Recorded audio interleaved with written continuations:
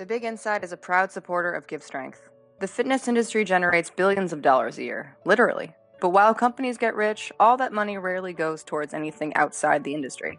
And right now, there's a lot of causes in the world that could use that strength. That's where Give Strength comes in. Give Strength empowers athletes in all types of lifting sports to generate fundraising towards causes they truly believe in, raising awareness and funding through the enthusiasm for lifting and strength sports participation. Through exciting events, challenging social campaigns, and good old school lifting, Give Strength is changing the flow of money in the fitness industry towards causes that matter. Meanwhile, Give Strength allows athletes to earn true financial sponsorship. That's right, cash money directly towards your own personal progress in the sports you love, just for being a leader in generating funding for causes you believe in. Give Strength is changing the game of strength and bodybuilding one life at a time, $1 at a time, one cause at a time. Get involved and learn more at givestrength.net. Give Strength. How your strength gives strength. This time on The Big Inside, here's why you should never try to conduct a phone interview during a collegiate wrestling match. And also, Professor Drag Queen, I think. It's the next workout for your ears, and it begins right now. It's another Monday night somewhere. Wait, that doesn't make any sense. I guess it's time once again for The Big Inside.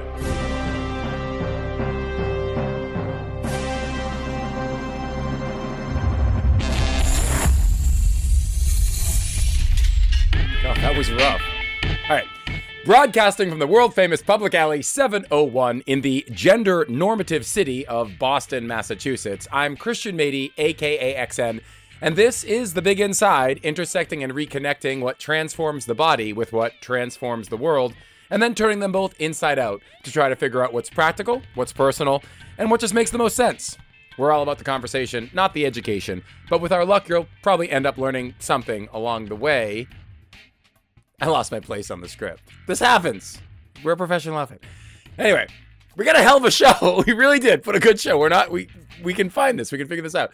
I culled down literally hours and hours and hours of recordings for this bad Larry. My ears are bleeding. Why? Why did I work so hard? Because I love you. I love every last little gem of a human being listening right now, including, and maybe especially, Gerard from the Netherlands. Yes, the Netherlands. Gerard dropped us a note recently. He just slid into our DMs, as the kids say, and he said, this is him now, he likes the jokes that we pop into the show to keep the heavier topics moving. Thank you so much, Gerard. But I'm thinking it just means that we're a lot funnier when translated into Dutch. But anyway, we also got word from Paul in Great Britain, simply encouraging us to keep up the good work. Incidentally, Paul also once had an independent podcast, he tells us, just like this one. And he agrees that if you like what we're doing, you listening right now, you should help us out with a few bucks over at our Patreon page, which allows you to directly support this show and me. Can you imagine? Patreon.com/The Big Inside.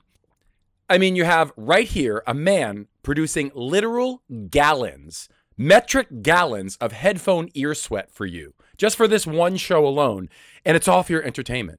So my perspirant lobes would be so grateful if you showed direct support for this program. It's only a few bucks, just a cup, like less than a cup of coffee kind of thing, and it'll help us keep the good stuff coming. Patreon.com/The Big Inside. And if you haven't already, please definitely go over and leave some stars or review at Apple Podcasts or Spotify or Google Play or wherever.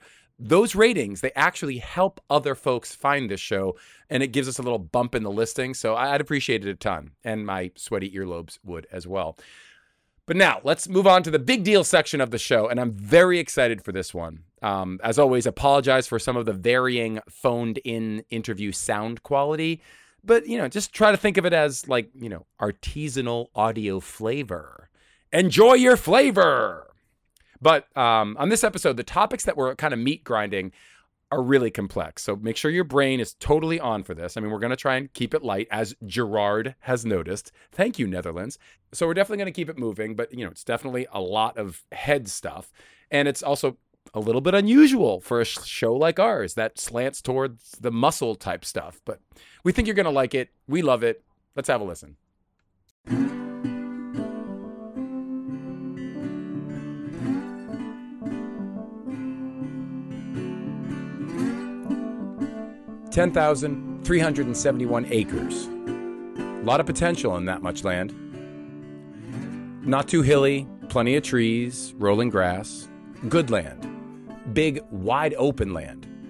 10,371 acres of potential. What would you make of it if it was yours? What might it become if you had all those acres, all that potential? Where would you take it? What would you make of it? Maybe make a town. Because 10,371 acres is exactly the right amount of land if you were going to make a town in Texas, in the United States, named Euless. That's Euless with two E's? Euless. There's no I in Euless, Texas. Now, Euless is the kind of community that we think of when we think of regular old USA-style Americana. Everything there is, well, normal, regular. Everything in Euless seems typical of what you'd expect from a mid-sized suburb of a major U.S. city like Dallas. It's suburban, flat. Yeah, it's not hilly, but it's mostly flat though, but not flat. On first pass, it's 10,371 acres of, well, normal. They've got the tree-lined streets and the local town heritage parks, and the town hall sponsors bands in the park and CPR classes, just like you'd expect of a regular town in Texas. Everybody is everybody's a family there. We all watch out for each other. It don't matter where you are. It's just pretty normal. It's not rich, it's not poor, it's not flashy, but it is very well kept. And it's a larger sort of a town, almost a small city, about a little over 55,000 people or so. 3 fire stations, 2 high schools. And it's in one of those high schools on those 10,371 very normal acres of land that our very normal story starts.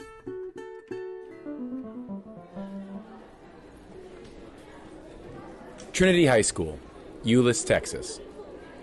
Trinity has been consistently ranked among the top 1% of all high schools for excellence in student athletics at the regional, state, and even national levels. Yeah, this is a jock school. A public school, but it has athletic programs that have been ranked alongside the most athletically accomplished high schools in the entire United States.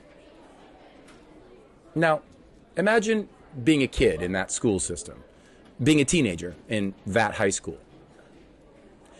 Imagine how important it would seem to you to be athletic. After all, this is one of the things that makes normal old Eustis special. It's incredible teenage athletes. So, of course, any kid growing up there is going to get a little influence, going to become aware of what their body is capable of doing pretty early on in their teen years.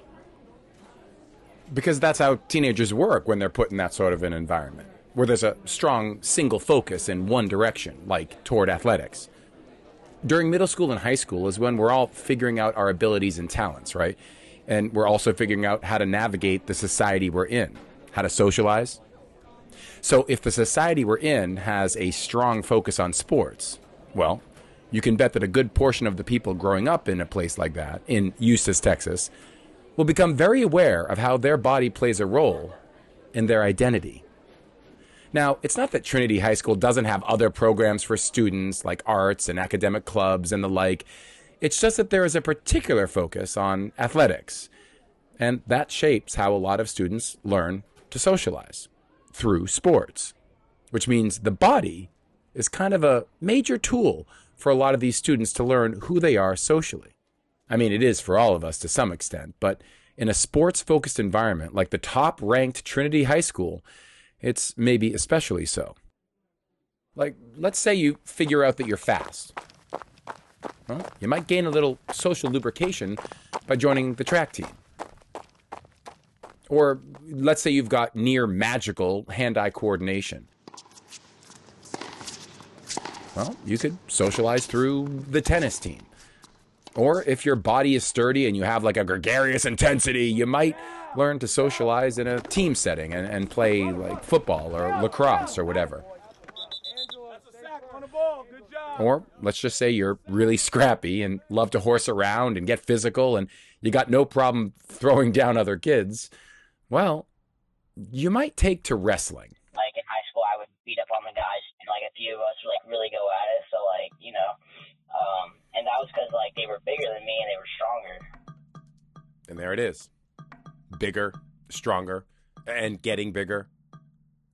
A boy in high school caught up in the excitement of wrestling and learning how he could do so much more in the sport if he was just a bit stronger, a bit different.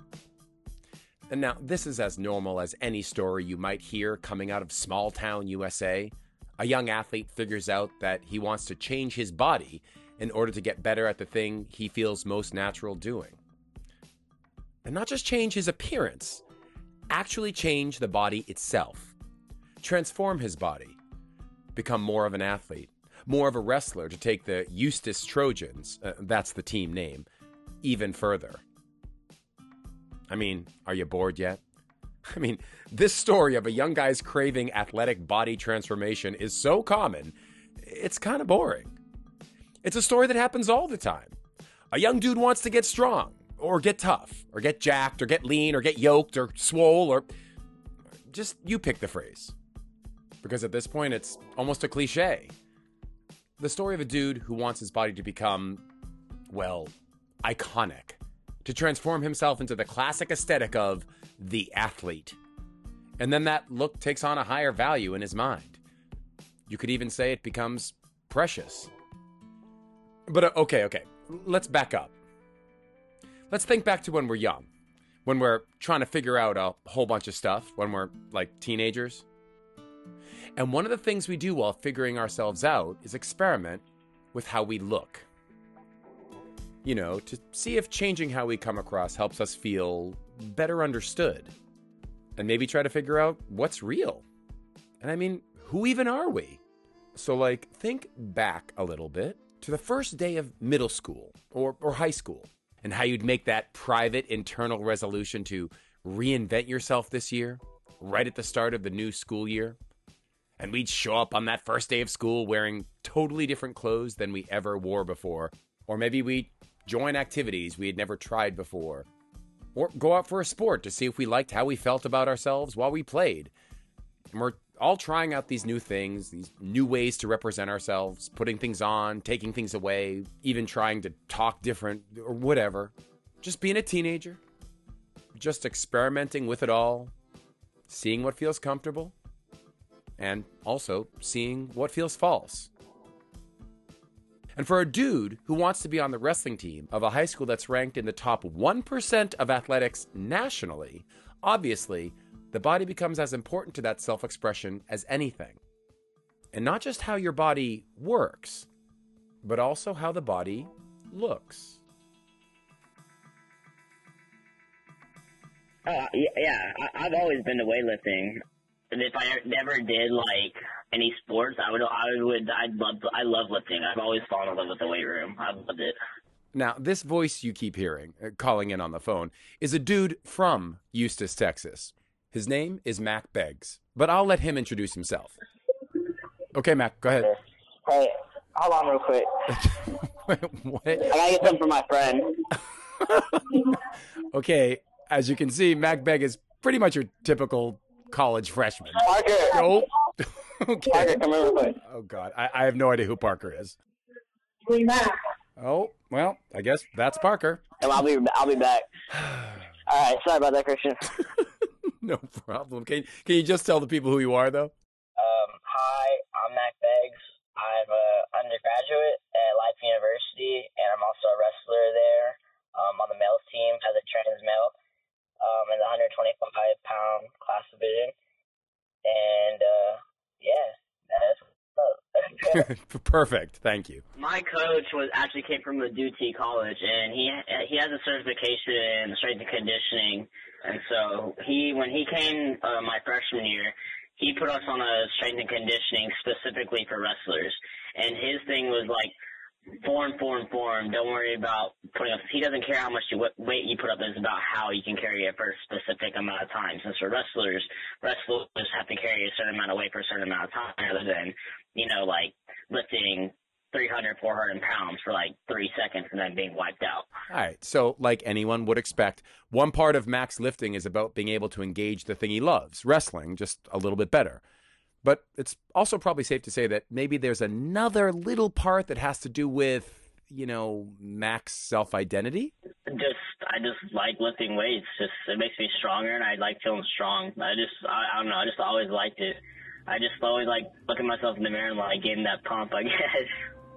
Like any young guy who takes to the weights, he holds in his mind an ideal vision of what he would hope his physique would communicate. So, I guess the typical is like, I don't know, like a jock's anatomy. Like, he has like a 4-pack or 6-pack easily, like can eat like 10, 15 plates a day and like not gain any weight. Like, metabolism is like super high and just like looks really lean and like muscly. And I guess that's my ideal like sort of image, I guess. Yep. Okay. Pretty typical set of goals for a young athlete. One part of his body ideal is functional, but there's still that very pronounced part that is, well, social. And all that seems as normal as anything, except one thing. Did you catch everything Mack said in his introduction? And I'm also a wrestler there on the male team as a trainer's male. Mack Beggs, who is really in every other way just a typical jock from a town like Eustis, Texas, is also a trans male. And somehow, like this year, people thought that I was a male transitioning to female, and because literally I looked like so much of a dude, they thought I was transitioning to a female, and then they literally thought I was just male, like wrestling, like on the female team. Now, Mack's definitely a guy, but he was born female. He was born Mackenzie, right?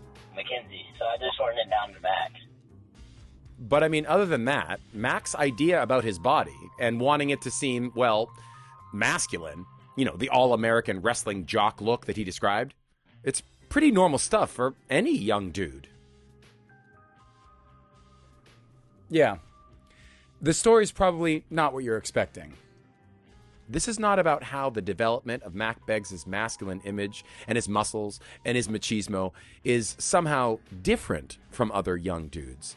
This story is actually about how the development of Mack's masculinity is exactly what most people expect of a young jock in a normal, all-American town like Eustis, Texas. A young guy who wants to create a masculine aesthetic, develop his body into a, classically masculine shape. It's just pretty human. You could even say it's kind of normal. Yeah, definitely. Like how I dress like every day. Like I think about like how like masculine it would look, and then I don't even wear like certain pants because like I don't want to like my jeans to be too tight, and then like maybe my hips will pop out a little more, and so then I won't look like as masculine. You know what I mean? And then like. Or like shirts that are like too tight, but like there's nowhere shirts tight, but like if that'll look weird on me, you know what I'm saying? So like yeah, you're hitting it right on the ball.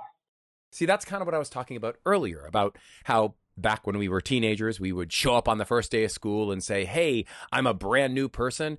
And we'd spend those first few days or weeks or months or maybe every year trying on different things and experimenting with how we look and how that makes us feel about ourselves and whether that's really true to who we are.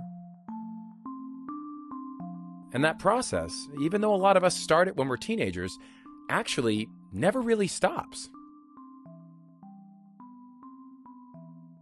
So I think that when we talk about actually I'll give you an anecdote. I did an exercise with my students. This is Kareem Kubchandani. Hi, I'm Kareem Kubchandani, and I'm an assistant professor in women's gender and sexuality studies at Tufts University. And let me apologize for the quality a little bit here. We were talking to Kareem while he was literally on the other side of the planet from us. He's calling us from the Indian subcontinent, literally. But so just a little bit of patience, and let's get back to his anecdote. I taught a class on drag, and we were talking about gender as performance. This was fairly early on in the class. Gender, like your gender, being a man, being a woman, whatever, as a type of performance. Gender performance. Now, some of you have heard this a ton of times, and this might be new for others, but it's the idea of gender, like being a guy or being a gal, as something you put on or perform, like a show. And I told them, I got everybody up on their feet, and I said, everybody give us a pose of a straight white man. Say what now? Give me a pose of a straight white man. Huh. So you had an entire class stand up and try to pose in some way that would make them automatically look like straight white men. You know, they all glazed over for a second, and then they all had these quote-unquote neutral positions, a hand in a pocket, crossed arms, just hands by the side. But the fact that what they put on their body was so simple, right? It wasn't exaggerated. But that all of them did that suggests that it actually is a performance. It's not a natural thing, because they could actually put it on. And it's interesting because some of my really feminine gay men in the class said, that was actually very difficult for me to turn my feet straight and untilt my hips, right? So it gave them language to say, oh, masculinity is actually something I have to put on, as opposed to assuming that it's natural. But I think it often goes unnamed, and therefore it becomes really undescribable.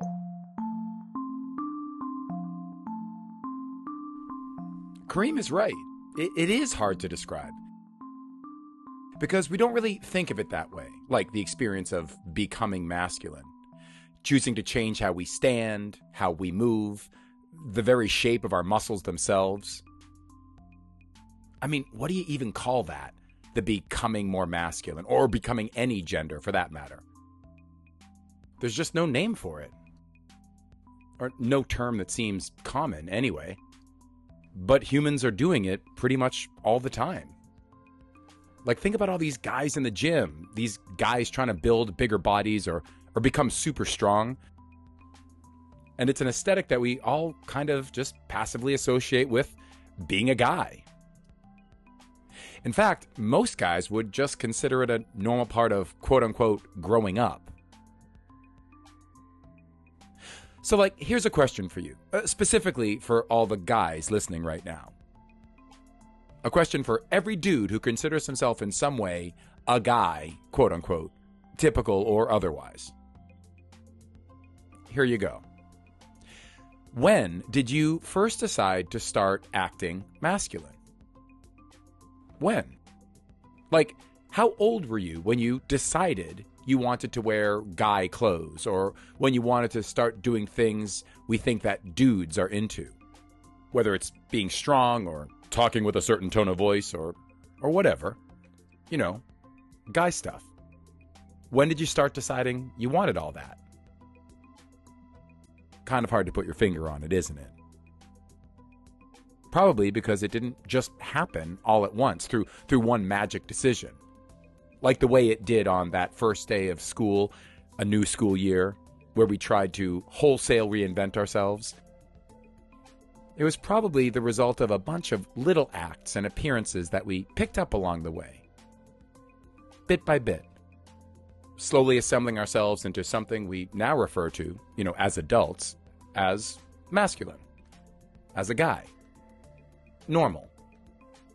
Yeah. I would say, like, 5th grade, say 5th or 6th grade, in, like, junior high, it was pretty young.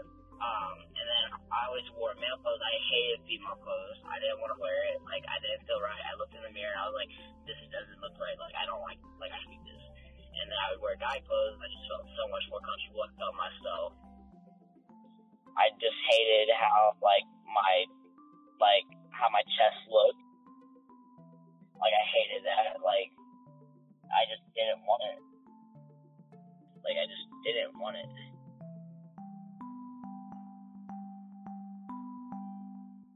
My mom actually came to me, actually. I was too scared to, like, come to my parents. Wow. Yeah, it was just like, do you feel different? Like, do you feel like you should be a guy? And I didn't think she would ever come to me like that, but I kind of glad she did, because, like, I kind of, like, took a deep breath in the car, because we were in the car and talking about it, and I was like, dang, well, I can't lie, because I've never been able to lie in my life, and so, like, I was just like, yeah, I do feel like that. And she was like, you know what that's called? Because I had no idea what that was called. And she's like, you're transgender, like, you're a trans male. I was like, and she told me, like, what it meant. And I was like, holy crap, like, that makes sense. Our gender changes through our lifetime. I grew up in West Africa, and my masculinity there was very different from when it was shaped by being in college in the U.S. And I went to an international school surrounded by African and South Asian and Middle Eastern folks, many of whom were obsessed with football at English World Cup as well. So, and you're talking football, like as in soccer football. Soccer football. Right. Yes. So that shaped a lot of what, it shaped their bodies in how they played, right? A lot of them had thick calves because of that. And that's something I realize now, and we talk about, like, swimmers' bodies, soccer player bodies, wrestlers' bodies, but they're all shaped by the sport, right? That's one of those moments where we see that these muscular bodies are not natural, but are shaped by particular activities. I think that more than just masculinity as natural, there's also this question of desirability and mobility and wanting people to like you, right? It's not just I want this for me and for my culture and my family. There's an outward gesture, right? You want people to look at you. See? There it is again. The idea that our gender is something we're trying on or putting on, something we do for social reasons, to be seen and maybe understood. On the one hand, our idea of what we think a guy or a girl looks like is shaped by the things we do, soccer or wrestling or whatever. But on the other hand, we're also kind of inventing it as we go along. We create our gender as much as it creates us. Think of it this way. It's like we start out in life as a whole lot of acres of wide, open, potential land, and then we start building who we want to be on it. My first day at college, I walk into the common room, and there were a bunch of American football players who had come early for preseason. And I thought they were all 35 years plus, right? Because I'd never seen a room full of men that large. I hadn't seen bodies like that. And also I'm 5'6", so they looked huge. It was also a moment in which I I didn't realize that I was doing gender wrong myself in the US. So I would take my stereo into the common bathroom and play Britney Spears because I liked it. And some of those very football players would make fun of me for it. So I was learning a lot. Yeesh, doing gender wrong. Don't you kind of hate that you know exactly what he means? Because I think that we've kind of all had that weird moment when we were young, when we thought that what was just normal guy stuff or girl stuff or whatever, or at least passable, ended up being something that society kind of didn't get on board with. And it's those weird, awkward moments, where we feel totally out of sync with our peers, that we quietly begin to understand that expressing a gender, just being a guy or a girl or whatever, has a lot to do with how we act, how we perform, rather than just something we somehow magically know. Well, I'll also tell you, I think there's that, because I come from the performance end of things, I think there's the masculinity has to be brought out, but I think there's actually so many ways that our bodies are shaped for us. I do drag, and I do feminine drag. Really? I do masculine drag, but probably not very well. Right. But when I started performing, I couldn't find things that fit. Right? They just didn't look good on me. Until I had a mentor who helped me pad my hips. And then I put on a dress that I already owned, and it suddenly fit my body. And it made me understand that like clothes are cut to produce a body. The way that clothes are shaped actually shape our bodies and tell us, oh, you have to make your body to fill out that sleeve, to make that V shape. Otherwise, it's too tight or it's too loose, right? So I think there are ways that the world tells us that our body needs to be a certain shape. So it's not just coming from the inside. It really is also cut for us. You know, Mack said something very similar to that earlier about how clothes kind of force ideas of gender that don't always match up with what he had in mind for himself. I don't even wear like certain pants because I don't want my jeans to be too tight. You know, maybe my hips will pop out a little more, and so then I won't look like as masculine. Or like shirts that are too tight, but like that'll look weird on me. So is gender just something that's being forced on us from the outside? Is what we think a guy is something chosen for us, and we're either always trying to fit into it if we like it or fight it if we don't? So one of the things that we understand within gender studies is that, and in critical social studies in general, is that a binary exists to create a power structure. Okay. It doesn't exist just because things are different. Okay. Well, let's pause that for a second. That's kind of a big one. Binaries exist as a form of control to set up a power structure. Wow. Okay. That's a pretty heady concept. So maybe we can, break it down and make it a little easier to wrap our brains around. Let's say you've got a busy day ahead of you. Say you've got a whole bunch of things that gotta get done. You've got errands to run and financial concerns to manage and calls to make and, just all sorts of chores demanding your focus. Now, one of the things you could do is just barrel into your day with no plan whatsoever and just sort of see what happens. Probably won't work out too well, but yeah, that's a way. But another thing you could do is set a list of priorities, like a to-do list. And then you could decide which things are the most important for you to do first versus which ones are less important. And you can do those after. Or you could set up your priorities based on how easy a task is, doing the easy ones first and the difficult ones later. Or maybe you could set the list based on which things have urgent deadlines and what things you can just, leave for another day if you have to. Obviously, this kind of organization is a way for you to get control of a lot of different things. You just set up a binary system. Important versus unimportant, easy versus difficult, urgent versus inconsequential, whatever. And then you can use that binary system to corral and control all those things into a system that empowers you to get things done your way. This is a rough approximate of what Kareem is talking about, except applied to societies. It's what social scientists and scholars research, how we set up huge binaries in society, like masculine versus feminine, and then these binaries give certain parties control and cause certain parties to be controlled. And so when we say something is masculine and masculinity is often read as natural, something is feminine and femininity is often read as false or artifice, those things happen in order to give masculinity a credit that it can wield over femininity. Masculinity is muscles, right? It's in the body. Whereas femininity is lipstick. It's put onto the body. Okay. We got another concept here. Hold on.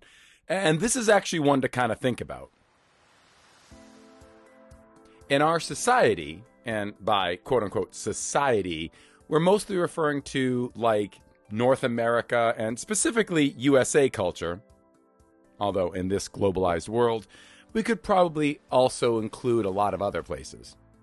Anyway, in our society, we tend to see masculinity as something found inside the body, and femininity as something you put onto the body. So you get that? Society sort of acts like masculinity, resident in the body, femininity, something you put on. So like in our everyday culture, masculinity is portrayed as an attitude, as a quality of power and aggression. Crush your enemies, see them driven before you, and hear the lamentation of their women. Or it's portrayed as a quality of the body with muscles and shape. First time I had ever seen any dude's body look like that. It was like a Greek god chiseled out of stone, and I was mesmerized. Or masculinity is seen as like an internal, innate confidence in yourself, like being super competent at everything you do. I told you all that I was the greatest of all time. I told you today I'm still the greatest of all time. Our society handles masculinity like it's something that's already inside a body and just, needs to be expressed. Now, this wasn't some decision made by some all-powerful committee somewhere. This is just how our society has evolved, how we've developed, and how culture has passed ideas of what a man is down from generation to generation. Like, the phone game, where you try to pass a message by whispering it from one person to another, and then how the message gets distorted the more it gets whispered? And by the end of the game, the message is nothing like it was originally. You can think of how society handles gender that way, as ideas keep getting whispered, in a way, from generation to generation. And then as they get passed along, certain aspects get, exaggerated, like masculinity being something inside the body and femininity being something you put on the body. I'm not bad. I'm just drawn that way. Our society tends to see femininity as, cosmetic, as something worn or something you apply to your body. Flawless skin. Maybe she's born with it. Maybe it's Maybelline. But we don't consider femininity as something that's just, resident inside the body, the way we consider masculinity. And now, I know what you're thinking. I know what you're thinking. Bullshit. Right? Like, you personally don't at all think that way, of course. And where do we get off on telling you that, society tells you this and we think that way and blah, blah, blah? It's a little broad. It's a little blanketed. I get it. But keep in mind that this is not a description of how any one individual acts or thinks. Like, you might think differently. This is just how our society tends to represent gender in clothes, in media, and in activities. Like, think of how we dress. Like what both Mack and Kareem mentioned about how clothes kind of shape us. Men's clothes are often designed with the idea to show off popular ideas of the male physique, of broad shoulders and a trim waist and strong arms, designed to show off things that are supposedly already in a male body. Even suits are cut with a V-taper. And it doesn't matter how you're actually built, because the style of men's clothing is often to imply that your masculinity is in your physical build. Yet for women, clothes seem to be a little bit more decorative. Women's clothing tends to have endless variety, endless designs and colors, and is typically cut to hide physical body variety. Likewise, women's cosmetics outnumber any male grooming product selection by a huge ratio. Yeah, actually, think about the two words I just used for a second. Cosmetic and grooming. Those are just like normal words, right? And they're what we use every day in society. But then think a little bit about what they imply, about how we think. Society commonly encourages women to buy cosmetics, to put on a look of femininity. Femininity is cosmetic. But men, meanwhile, are said to groom themselves. Like, as if for men, the masculinity is already there on the body, and you merely tend to it and tidy it up, as opposed to apply it like makeup. See the binary? The binary in how we are taught to style ourselves. Cosmetic, put it on for femininity, versus groomed. Just assume it's there for masculinity. It's just in our society, even if no one individual actually outright thinks that way. And it's a binary that sort of implies that because masculinity is supposedly in the body, that it's also maybe more authentic and therefore can be mistaken by society to maybe be the more privileged of the genders. Because, I think that let me say this. And this is the thing I think is actually really quite important. The word gender is super messy and is not adequate. Okay, now I'm bringing out the heavy guns. Not just one professor. I got two professors up in here. This is Stefan. I'm Stefan Pennington, and I'm a professor of popular music studies. And I'm so glad we got him on this topic, because he's hard to catch. As a professor, I don't ever have days off, really. Right. I'm glad you're here because I'm just not that bright. And this is really a hairy topic. So what was it you were saying about gender? It is a conflation of at least 3 different things that are not the same. Okay, well, this is important. So let's give it our proper attention, please. Coming up next, sports. But first, we go to Stephen Pennington with the 3 things about gender that are not the same. And they are gender identity, which is your relationship to your body, what you sort of imagine, your internal sense of what your body is. Gender presentation, which we might sort of say masculine, feminine, androgynous, right? And then societal gender roles, like what society expects you to be and how to behave. And those things are different. They may be related in some ways, but they're different. So you can have a gender identity that says, I am male and want to do things to sort of make that manifest. But then your gender presentation may be any number of things. So what it is that you're desiring when you're sort of wanting to align your body may or may not have anything to do with masculinity, hypermasculinity, femininity, androgyny. And that's an important thing. My sort of internal sense of self is not necessarily the same thing as who I want to model myself off of, right? Those are separate things. Okay, got that? The term gender covers a whole bunch of ideas. But when we use the term commonly, it never really quite covers everything. Like, there's how we feel about ourselves, like how a young guy wants to make his body seem more like what he thinks masculine is, like what Mack did. Thing 1. Then there's our gender presentation, which is how we sort of communicate our gender, like how our gender gets seen and interpreted, like what Kareem was discussing. Thing 2. And then there's how society expects someone to be, which we also refer to as quote-unquote someone's gender. Thing 3. And this is the one we pick up on all throughout life. It's the concept of gender that really does intersect how we understand our own body and maybe even what we create out of it.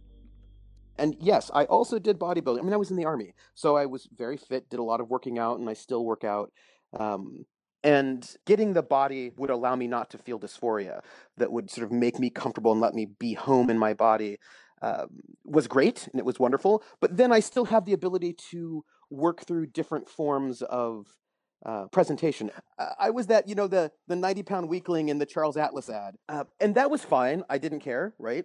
When I joined the Army, I ended up gaining like 10 pounds of muscle mass in 8 weeks in basic training. Wow. Yeah, I was like, oh, okay. And that was a moment in basic training when I actually started getting a relationship to my body, because before I didn't really exist in my body. I just was like a little brain floating around in my body. And and it's fine. Like, you exist in the world, you're all right. But you're not really embodied. And when I joined the Army, I will say there are a lot of things about the Army that were challenging and difficult. But I gained a relationship to my body that was pretty amazing in certain ways, and I became a fan, I suppose. It's difficult. A follower of bodybuilding, specifically female bodybuilding at that time. And the 90s were an interesting time for bodybuilding. There was a lot of changes happening then.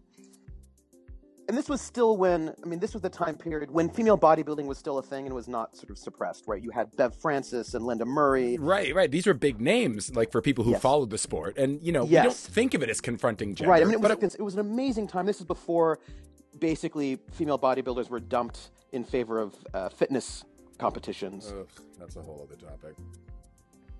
And it was, and so I was in that moment where I was like, this is really amazing. And I did not receive these women's bodies, these muscular bodies, as masculine. I just thought they were women bodybuilders, and that was awesome. And I really loved that. So, like, I didn't necessarily, and I still don't necessarily equate muscularity with masculinity, because that wasn't the sort of space that I came to it from. But one of the things that was so powerful and really wonderful for me about moving into this sort of, particularly this bodybuilding space, was that it was all about paying attention to your body on these micro levels, right? You don't just do a deadlift. You're actually, okay, hold on a second. What are you doing with your body? What's happening with your knees? Like, really being in the moment and actually having to visualize each of the muscle groups when you're lifting. And I think for a person who was coming through dysphoria, where the way that I got through it was by disassociating with my body, having a moment where what I was doing was actually paying attention to my body and myself in my body and every fiber and what that bicep was doing and right, it was so empowering and wonderful. And it wasn't about machismo, right? It was about coming home to my body and really learning all of the contours of my body and what it could do in a way that I hadn't really felt since I was in the Army.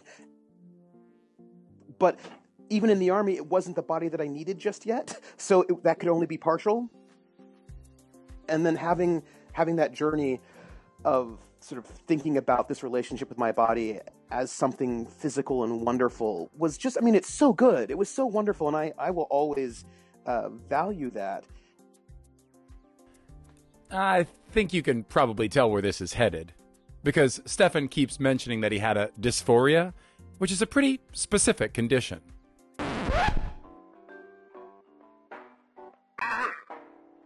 Dysphoria, noun, a state of constant unease or generalized, persistent dissatisfaction with the conditions of one's life. It is a component of the condition also known as gender dysphoria, which is a distressed state arising from a conflict between a person's gender identity and the biological sex the person has or was identified as having at birth. Stefan's journey with exploring the shape of his body wasn't just to look more masculine, as if more muscles was going to make him somehow more of a man. Stefan's bodybuilding was literally helping him create a framework in his mind, understanding his body as separate, yet relevant, to the aspect of his gender. Now, I know that at first, this may sound a little muddled to some people. I mean, it's a lot of stuff going on. But like Steven said, that's just because this gender stuff is, well, kind of inadequate for explaining the more nuanced areas that come up around individuality. But even with that, there is, once again, that same questing after a shape for a body that plays such a strong role in our personal development of a gender identity. Look, the body is just a lot of potentials. Building muscle, learning a sport, even how we stand. We have tons of open space to build, to create an expression or performance of a gender that works. I transitioned in 2000, so it was the school year of 2001, 2002, right before my 30th birthday. I was not going to turn 30 and not have started my transition. So probably like December of 2001. So it's been, like 18 years now. Now, obviously, the idea of transitioning, whether transitioning gender or even transitioning your sex, is probably going to seem exotic to a lot of people. But it's not hard to see how a huge part of it emanates from the same human process that we all seem to go through to create our identity.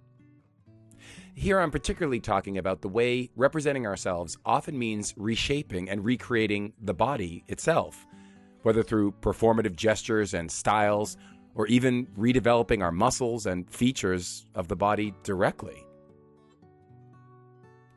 Because aren't so many of us kind of redeveloping our bodies all the time in line with our identities? Building or reshaping the muscles, or gaining and losing fat, we're recreating our shape according to who we are and what we do all the time. So while this may seem like a lot, the basic idea of our body aligning properly with our identity is pretty, well, normal. It's so normal. It's common.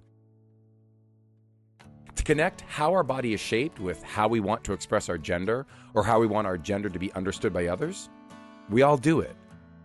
Whether we are transitioned individuals or just, I don't know, regular guys from a place like Eustis, Texas. Well, my body's really changed. I've lost a lot of weight, and my muscles kind of more developed, so I have a more defined shape. But also my facial hair, that's different now. and like how I talk, just how I present myself. Like I walk around with like a confidence. When you think about it, we hear this story all the time. Someone changes their body. They literally alter the literal flesh. And somehow it's more honest. It's more real. They're more at home. They're more confident. I think we need to understand it as a movement, because within trans and queer communities, non-binary folks are actually working very, very hard to be taken seriously. But it's also, I mean, I would say that there's an undue burden placed on trans people, which is unfair. And the undue burden is that society wants people to do certain things, right? There are certain roles that society wants you to function as to make them feel better. Yeah, and it seems like everything is set up that way. Yes, everything. And so, if you are old, they want you to behave a certain way because we want to imagine certain things about old people. If you're young, everything. And one of the things that trans people, let's say that cis society wants trans people to function as, is as spectacle. And particularly sort of an unrecognizable spectacle. Right, a freakish spectacle, yeah. A freakish spectacle. And this comes from both progressive and regressive spaces, right? So regressive spaces, the imagination is that the trans body can never be normal in order to prove some kind of essentialist gender ideas, and they've got their thing. But the progressive side will often do the same thing. They will say the trans body is never normal, and isn't that so great? Because it is the job of the trans body to sort of disrupt normality. Right. And no one asks non-trans people to do that. The tricky thing is that oftentimes when trans people just exist in ways that other people exist, there is pushback against them that doesn't happen for cisgendered people. If you were like a, I don't know, average dude who maybe goes jogging, lifts weights, and I don't know, you've got a floppy hairdo, whatever, you got your thing going on, people don't tend to critique you as being somehow like, because it is not assumed that your job as a cisgendered person is to destroy the gender binary. Whereas there is often pressure for trans people to do that, and that if trans people are just trying to actualize who they are in ways that make them feel comfortable, people will sometimes critique them for that, and that is unfair. A lot of people from high school didn't want to talk to me because of that, but a lot of people did. It is not wrong for transgender people, for a trans man to work out and to sort of be traditionally masculine, whatever that might mean. There's nothing wrong with that. And I think this is where, when I talked about earlier, complicating gender and breaking down the term into three different types, right? Gender identity, Thing 1. Gender presentation, Thing 2. And gender roles. Thing 3. It is not that gender itself is oppressive, which is how people want to frame it, right? Gender itself is not oppressive. Societal gender roles that are oppressive are oppressive. The problem is not that as a woman you wear lipstick, or as a man you, I don't know, whatever you do. Sports, yeah. Yeah, you do sports. The problem is that society says if you're a woman you can't do sports, or if you're a man and you don't do sports, there's something wrong with you. But there's nothing wrong in doing sports. There may be something wrong in doing sports in a way that gets you drunk and punches people in the face. Oh, you've seen me play sports. But there's nothing wrong with doing sports. Yeah. And I guess it's all these, ridiculous messages that society places that feeds into that undue burden on trans people. Yes, that's right. And I think that it's important to sort of separate gender presentation, which can be a liberatory thing and is often sort of personal, and societal's gender norms, which is what society wants you to do, which can often be oppressive. But those are not the same thing. And we often conflate them. Like, just because you're a bodybuilder doesn't mean that you are upholding a narrow idea of society's gender roles. The way we shape our body expresses something about our gender, but it doesn't necessarily define what that gender is for others. Only we can define our gender. Only we can build our body the way we want it built. We're made of potential. We all come into this life as sort of a big, vast, open space. Acres and acres of personal potential. Similar to how Eustis, Texas, was once just 10,361 acres of blank, plain, pure potential. Now, if you had that much land, what would you build on it? How would you build? What would you do with that much open space to make it feel like a perfect place for you to live? Eustis may seem pretty normal, pretty regular as towns in the USA go. And the way Eustis is built doesn't dictate how all the other towns in the USA should be built. Eustis is just built for Eustis. Just built to suit who lives there. We're all kind of like that. We all build ourselves according to what makes sense for how we live our lives, for how we care about the world around us. It's normal. It's regular. It's human. We shape our body's potential based on what we want the world to know about us. Yeah, I'm just a regular, just normal dude. But I fuck with it, to be honest. Like, I like it. Like, it just makes me feel like I can just kind of breathe for a second and just kind of like be like, hey. And I'm just kind of like being myself. I'm more of like an introvert type of person, so like I guess I kind of like you know, just being that average dude. Just being an average dude. Mack Beggs loves wrestling. He likes dating girls. He loves his hometown, Eustis, Texas. And he loves the gym. Loves hitting the weights, chasing the muscle pump, feeling strong. He likes feeling masculine. What our society considers masculine. So, he changes his body every day, little by little, to be more like that regular, average dude who loves throwing other guys around on the mat from a small town outside of Houston.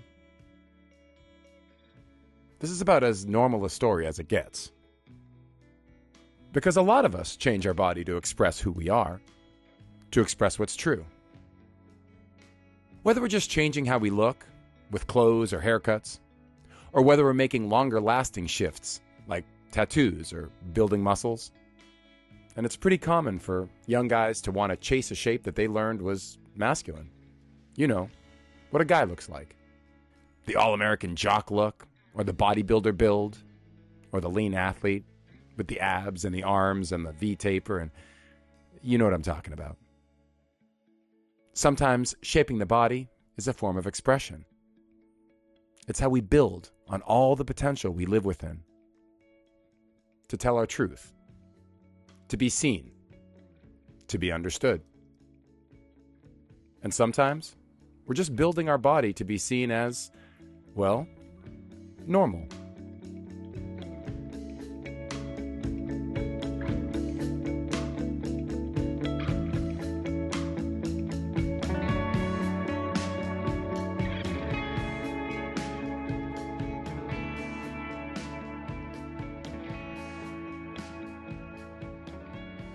Thanks again for stepping inside the big inside. And we'll be back again real soon to throw you down on the wrestling mat of life with the macho strength of the physique world. That's a B effort. Okay, it's passable. Like I said at the top of the show, if you appreciate all the work we put in, I'd be really grateful. We'd be grateful if you showed us that. Go throw up a review on Apple Podcasts or Spotify or Google Play or Anchor or wherever you listen to podcasts. We're kind of everywhere right now. Those little ratings help new listeners find our show, and it only takes you a few seconds. It's free and it's quick, and hey, karma is real. Better yet, go be a real friend of the show by becoming a patron at patreon.com/thebiginside.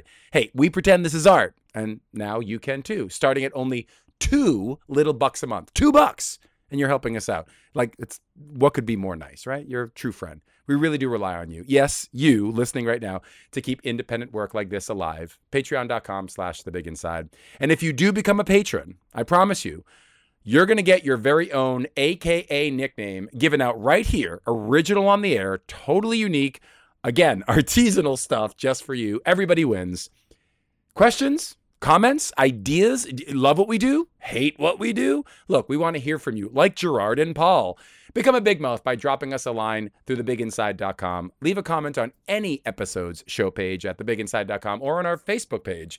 And speaking of staying on the air, the Little Insider is next. But first, this. The Big Inside is brought to you in part by Saisei Sports. The world of strength and bodybuilding is full of hype, but big claims, bold statements, and bright spotlights aren't what makes these sports great. What sparks your passion is the ability to take your best and make it even better. And believe it or not, there's a word for that: Saisei.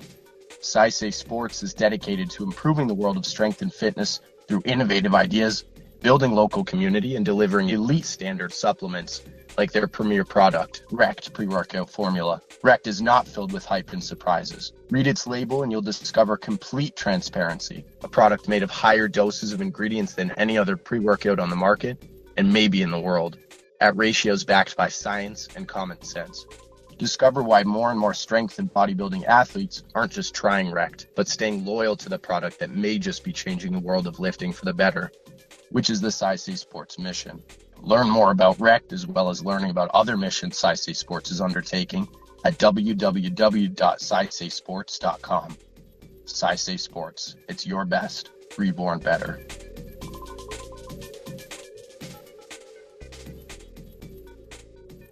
As you know, we like to end each episode of The Big Inside with what we call the Little Insider. It's where we take something we have personally been up to, or saw, or just really liked recently that was so good, we want to recommend it to you. A little curated nugget of an idea ripped off from the folks on our show. Basically, this is where we take something we recently did, we recently saw, we recently ate, or recently thought, or whatever, and then turn it into a recommendation for you guys to maybe go try, or do, or watch, or read, or whatever for yourself. So, Mack Beggs, you're going to be up. All right, man, okay. I got one. It's really like, people might think it's weird, but like. Weird? Have you heard the show? Okay, all right, just go for it, man. So I have a cat, and I have an emotional support animal cat. Okay. And so I was looking online, and I found this like jacket, and it has like a cat holder, like where the pockets are. Nice. And so like I'll stick my animal, like my cat, in there, and so I'll just be walking around like with him, like his head popping out. Nice. And like it's the most funniest thing ever. But like that thing, like that jacket's lit, and like I agree. I thought it was just kind of fun. Like people were like, "Oh my god, you got a jacket for your cat!" Like I was like, "Hell yeah, this thing's lit as hell." All right, cat jacket. So you think people need to walk around with clothes equipped with pets? Yeah, yeah. That's one of the best little insiders we've had in a while, and that's a hard one to follow. Okay, but let's go over to Kareem. Kareem, what do you have for your little insider? Kareem Kupchandani. Yeah. So I'm in the midst of an all-India drag tour, and so yes. If you want to see more of it, you should follow my Instagram at Lahore Vajistan. Lahore Vajistan. Oh my God, that's amazing. People need to see me. Yeah, they do. Thank you for being on my show. I mean, even if you're not into drag, Lahore Vajistan? Everyone should be into drag, but yeah, they have to see it. That's another one. That's another tough one to follow. Okay, this is an amazing little insider. But all right, let's go over to Stephen Pennington. What have you got for us? I have a thing that is on brand. I don't think we can get more on brand than we are right now. Okay. But I mean, you guys are the best guests ever. This is the best little insider. So what's yours? I just started a new workout. Ah, perfect. That is from Derby, I believe is the website. It's called Hero's Journey. Uh-huh. It's a 60-day workout routine that is also a role-playing game. I just nearly spit up. You should never drink on the air. That's genius. Yes. Each day you have some sort of, it's mostly a lot of body work, although you can also do weightlifting if you're using a hammer to defeat the enemies. As I want to do. And so, for example, I had to fight a dragon, which involved a lot of squats, as it turns out. Well, obviously, right? I think to dodge dragon fire, but you're doing like that's genius. It's pretty amazing. Like you have to climb this mountain. If you climb the mountain, that's a lot of mountain climbers. Oh my God, my inner nerd is so happy. I'm sold. Are you getting results? I am. I'm really enjoying it, and also you get points depending on how many sets you do. Sick. And there are also choices. Like, do you want to try to save this person, or do you want to leave them to the side? And there are like consequences, like maybe you have to take an extra set. That is down the line. Yeah. Oh, this is the best workout I've heard of in like decades. This is phenomenal. In fact, I think I need to do this for an entire episode. You heard it here first, folks. I'm doing an episode. Stephen, get me this information, please. Oh, I will. Yes. and that's the big inside. Mack Beggs, thank you so much for being on the show. Hey, no problem. I appreciate helping you out. You seem like a pretty chill dude and what you're doing. Well, thanks, man. So I appreciate that. Yeah, just helping out the world. Anybody else I can help out, I can in any way. You're an amazing guy, dude. And Kareem, it was great having you on the show. No. Whatever is good, useful to you, I hope something in there works for you. Dude, definitely. And I hope we get to talk to you again. Sure. Be well, man. Take care. And of course, Stephen Pennington, thank you so much. And just like Kareem, I hope I get to talk to you again soon. All right, I'll talk to you soon. All right, thanks, man. Bye-bye. Bye. And that is our show. That's The Big Inside. Thank you for listening. This episode was produced, as always, by the Physiculture Collaborative, who are also often distracted by Harper in the hallway. Harper!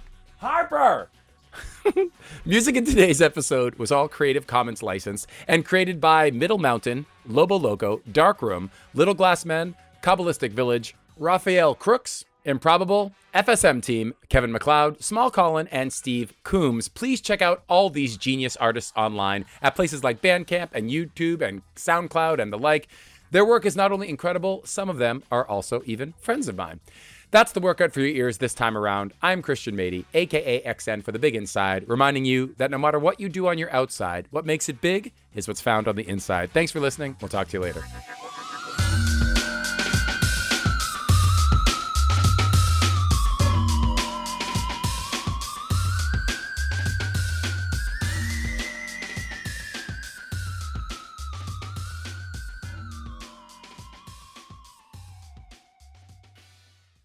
The Big Inside is brought to you in part by Scorpio Creative. Business is full of big ideas.